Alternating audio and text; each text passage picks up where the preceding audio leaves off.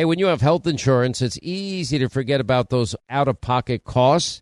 Now, that can be a lot of money, but are your medical bills accurate? Now, it's estimated that over 50% of medical bills actually contain errors. Now, HealthLock can help.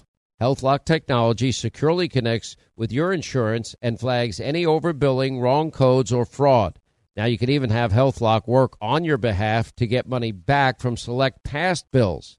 Now, to date, HealthLock has helped its members save over $130 million. Check them out online, healthlock.com. Go there today. Hey, what if your home's title, which is the legal document that proves you own your home, is in some criminal's name? Well, that's called home title theft, and criminals all over the world can find your home's title online, and then they'll forge your signature. They'll take out loans against your home, or even worse, sell your home. Now, how do you know some criminal is not taking over the title to your home? You can find out with sign up at HometitleLock.com and use the promo code Sean, S-E-A-N. Pure Talk, my sponsor and my wireless company, of now providing international roaming to over 50 countries. Now, as you plan your summer travel, make sure that your wireless company covers you at home and abroad. Now, you can get unlimited talk and text, plenty of 5G data for just $20 a month. That's less than half the price of Verizon, AT&T, and T-Mobile for the exact same service. Just go to puretalk.com/Sean, S-E-A-N. Make the switch today. Save an additional 50% off your first month. That's puretalk.com/Sean, S-E-A-N. This is my margin trowel, and you always know a finisher because we've got them in our back pocket sticking out, and it's such a small tool, but you just use this all the time. When you're pouring concrete, you use it to scrape your forms.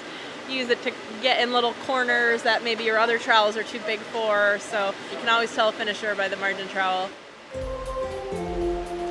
When Liz Nichols was in her 20s, she knew that she wanted two things: financial stability and to start a family. But she had no roadmap to help her achieve those goals. That is, until the day she met a guide who would show her a new world of work. In this episode of On the Job, brought to you by Express Employment Professionals, we'll hear a story about shattering expectations in order to find meaningful work. If you want to find your next job, or if you're a company hoping to grow your workforce, Express Employment Professionals is for you. Find more information at expresspros.com. Now, producer Chris Siegel has the story of Liz Nichols. It's early in the morning. I'm in Northwest Portland, in a neighborhood where new developments are springing up like dandelions. I park behind a beat-up old truck, a 1988 Toyota that belongs to my friend Liz. How's work going so far this morning? So far so good. There was a pour. While most of Portland is waking up, Liz has been at work for a couple hours. She greets me in her loose, dirty jeans and union hoodie. Under her chin, she has what's called a particulate respirator. It's like the construction worker's version of a surgical mask. Liz is a journeyman cement mason, and today she's working in a half-finished building.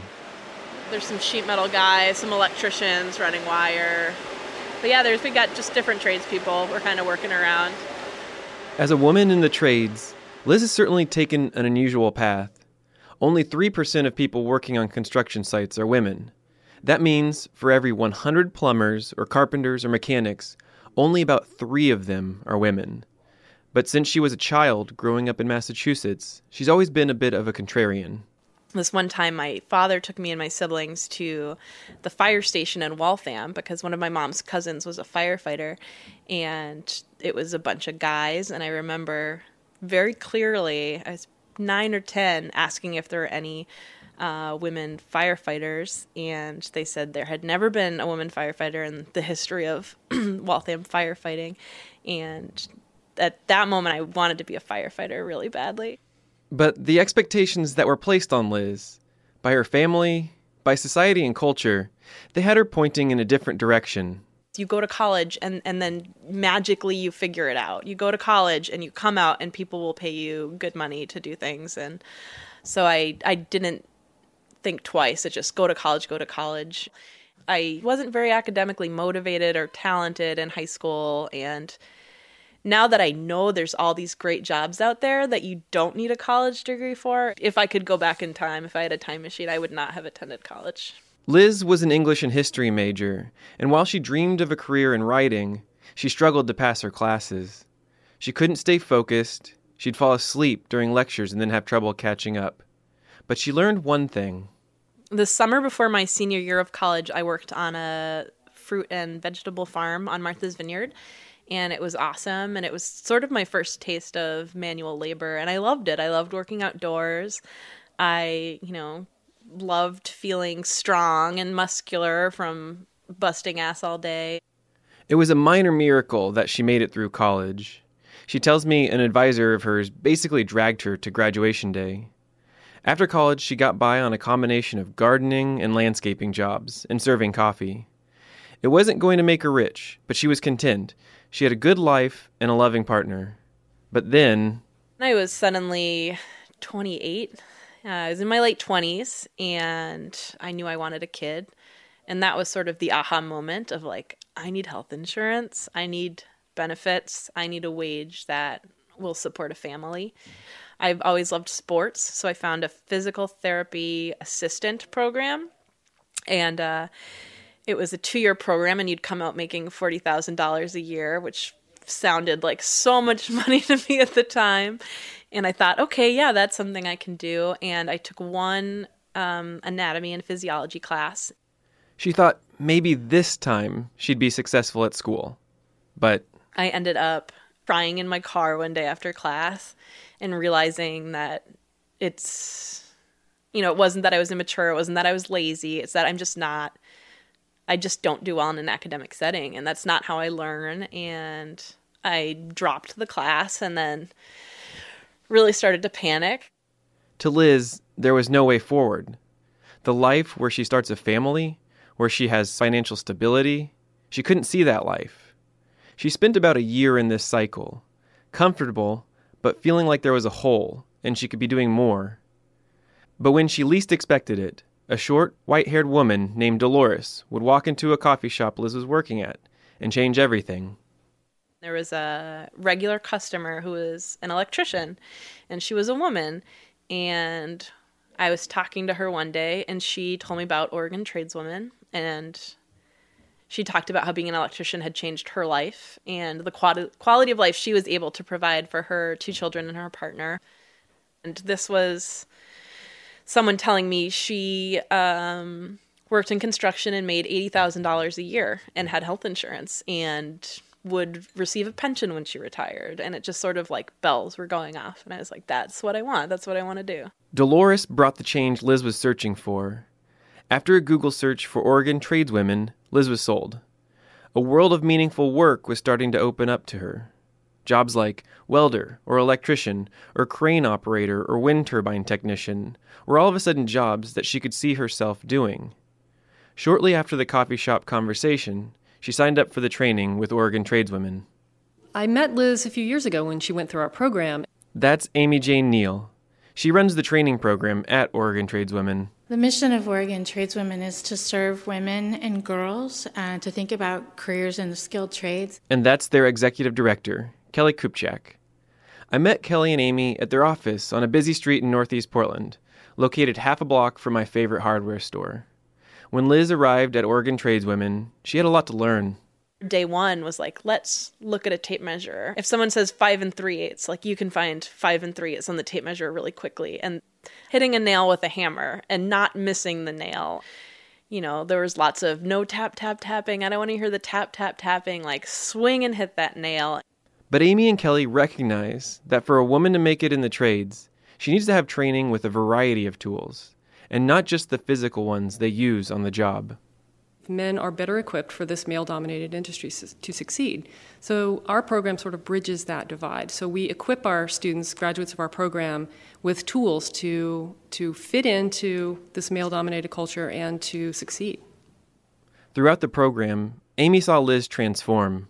And she was a really different person then than she is now. She's got the same heart, she's got the same drive, but her level of confidence, her understanding of her own value and worth, and she's ripped now. She's strong. After the training, Liz was excited to work. The next step for her was finding an apprenticeship, only she didn't know what apprenticeship program to join. It just so happened that the Cement Masons Union, the tradespeople who make our sidewalks and building floors possible, was hosting an apprentice recruitment training. So she thought, why not? And signed up. I spent a week at the Cement Masons Training Center where we, built forms and we poured concrete, and I was just trying to impress everyone. I just really, I didn't know what I wanted to do, but I knew that I wanted everyone to want to hire me. So I was, filling up the wheelbarrow twice as full as everyone else and running them back and forth. And at one point during the class, I smashed my thumb with a sledgehammer and was bleeding everywhere and just kept working. And they didn't notice until I just very casually asked for a Band-Aid, and they saw that my thumb was just like black and blue and bleeding. Her hard work and grit didn't go unnoticed by the leaders of the union. At the end of the training, they pulled her aside. And they offered me a job. They said, we want you in our apprenticeship. You can go to work Monday if this is what you want. The door was finally opening for Liz. A rewarding job with good pay. The pieces of the puzzle that she needed to start a family. She accepted the job with the Cement Mason Union. And then? Once I had an apprenticeship and it was scheduled, like, okay, you're going to work Monday. That was sort of like, I'm going to walk on the job and they're going to know I'm a fraud. They're going to know, like, I've never done anything like this. It's time for Liz to go to work. How does she fare on the job? Find out after a short break. You're listening to independent producer Chris Siegel and the story of cement mason Liz Nichols. On the Job is brought to you by Express Employment Professionals. One company is on a mission to put 1 million people to work each year. Sounds like a big number, doesn't it? Not to Express Employment Professionals, seeking a skilled labor position, or administrative work. Maybe you're an executive looking for a career that fits. Good morning, everyone. We take pride in connecting the right people with the right company. Express Employment Professionals is on a mission to put 1 million people to work each year. Let us help. We'll open doors for you. Go to expresspros.com to find a location near you. Now back to the story of Liz Nichols. Before the break, she'd finished cement mason training and was gearing up for her first day at work.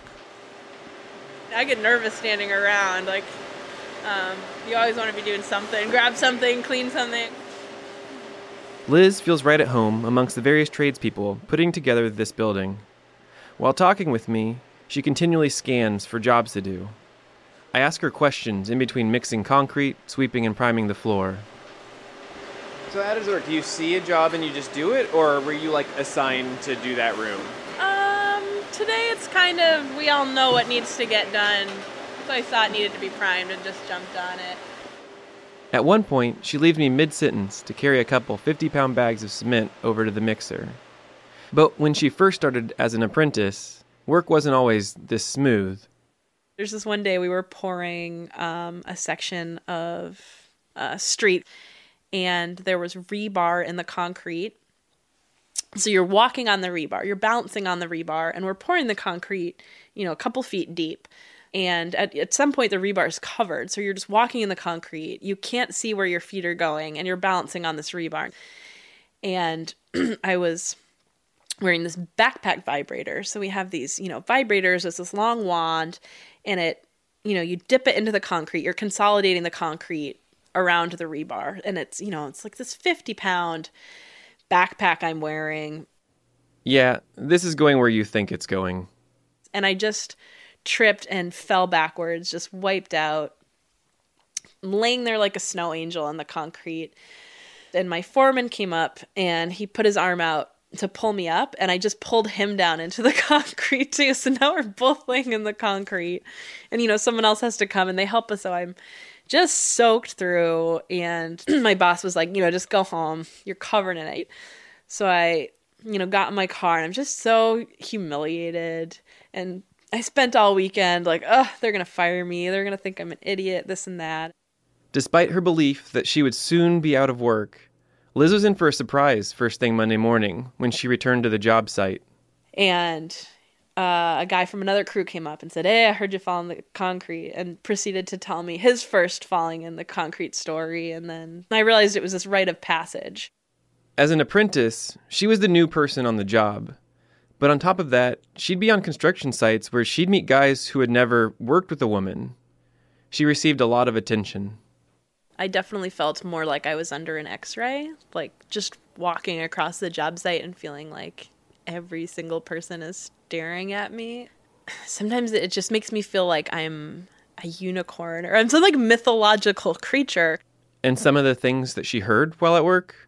Let me do that for you. Hey, you look good when you're doing that. What does your husband think of you doing this work? Oh, I heard about you. I would never let my wife do this. Oh, I'm joking. Oh, you can take a joke.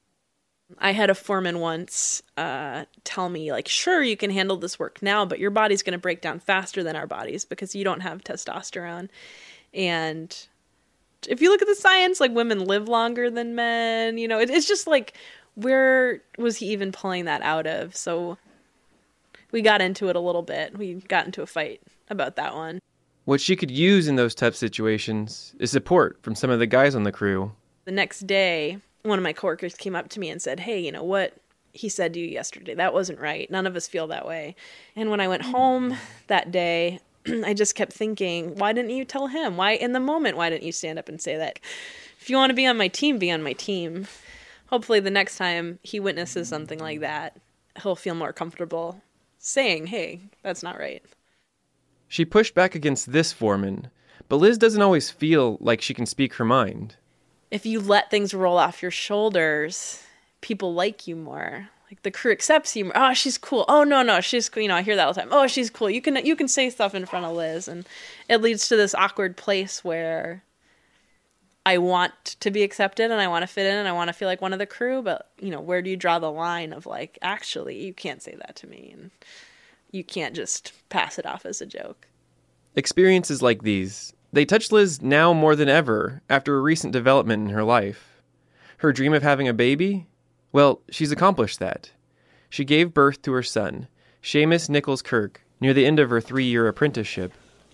Hi, baby.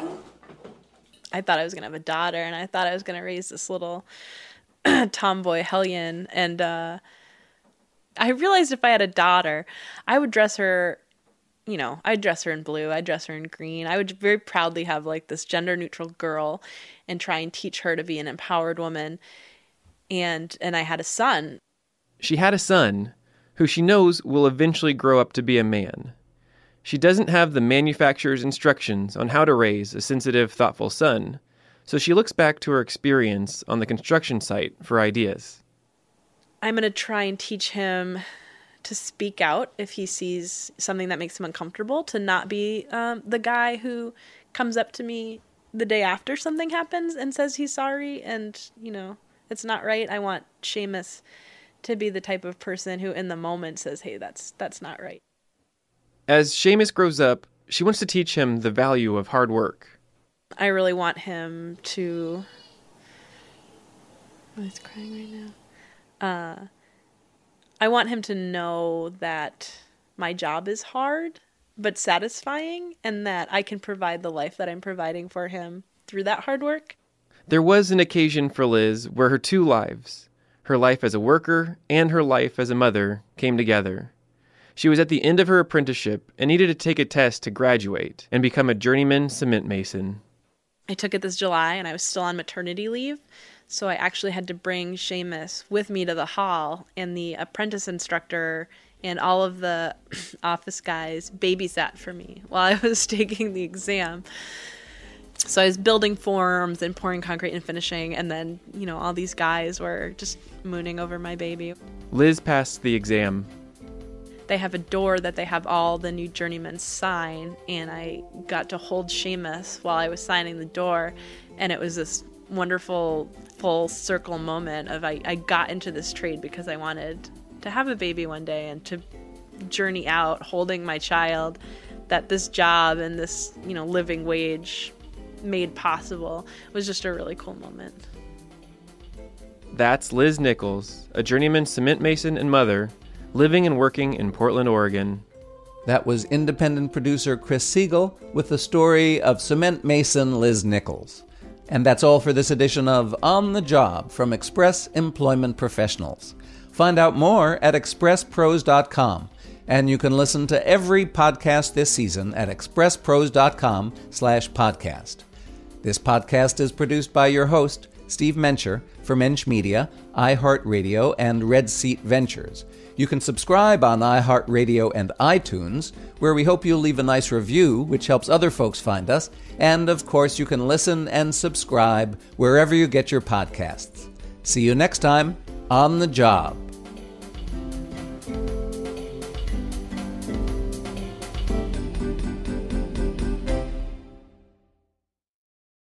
Hollywood is under siege from an external force. Now, the same Hollywood that sold the American dream, they are now making nightmares a reality.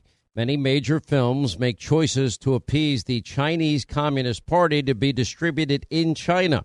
Now you can join Tiffany Meyer, an investigative reporter in the Hollywood Takeover, brought to you by the Epoch Times, where she reveals how the CCP exerts control over some of the major studios. Now, don't miss the most important documentary about Hollywood yet. And for a limited time, you can watch the first 10 minutes for free at HollywoodTakeover.com/Sean, SEAN. More Than a Movie is back with Season 2. I'm your host, Alex Fumero. And each week, I'm going to talk to the people behind your favorite movies. From The Godfather, Andy Garcia. He has the smarts of Vito, the temper of Sonny, the warmth of Fredo, and the coldness of Michael. To the legend behind La Bamba, Lou Diamond Phillips. When I walked in, I didn't think I had a shot at Richie because John Stamos' picture was already up on the wall. Listen to More Than a Movie on the iHeartRadio app, Apple Podcasts, or wherever you get your podcasts. Hey, I'm Jay Shetty, and I'm the host of the On Purpose podcast. This week, I talked to Orlando Bloom in a rare interview where we went deep into how to get comfortable with fear and how to change the guilt and shame thought pattern. People say, what are you afraid of, right? I'm afraid of fear because it's like I want to confront anything in my life that feels challenging on those levels. Listen to On Purpose with Jay Shetty on the iHeartRadio app, Apple Podcast, or wherever you get your podcast.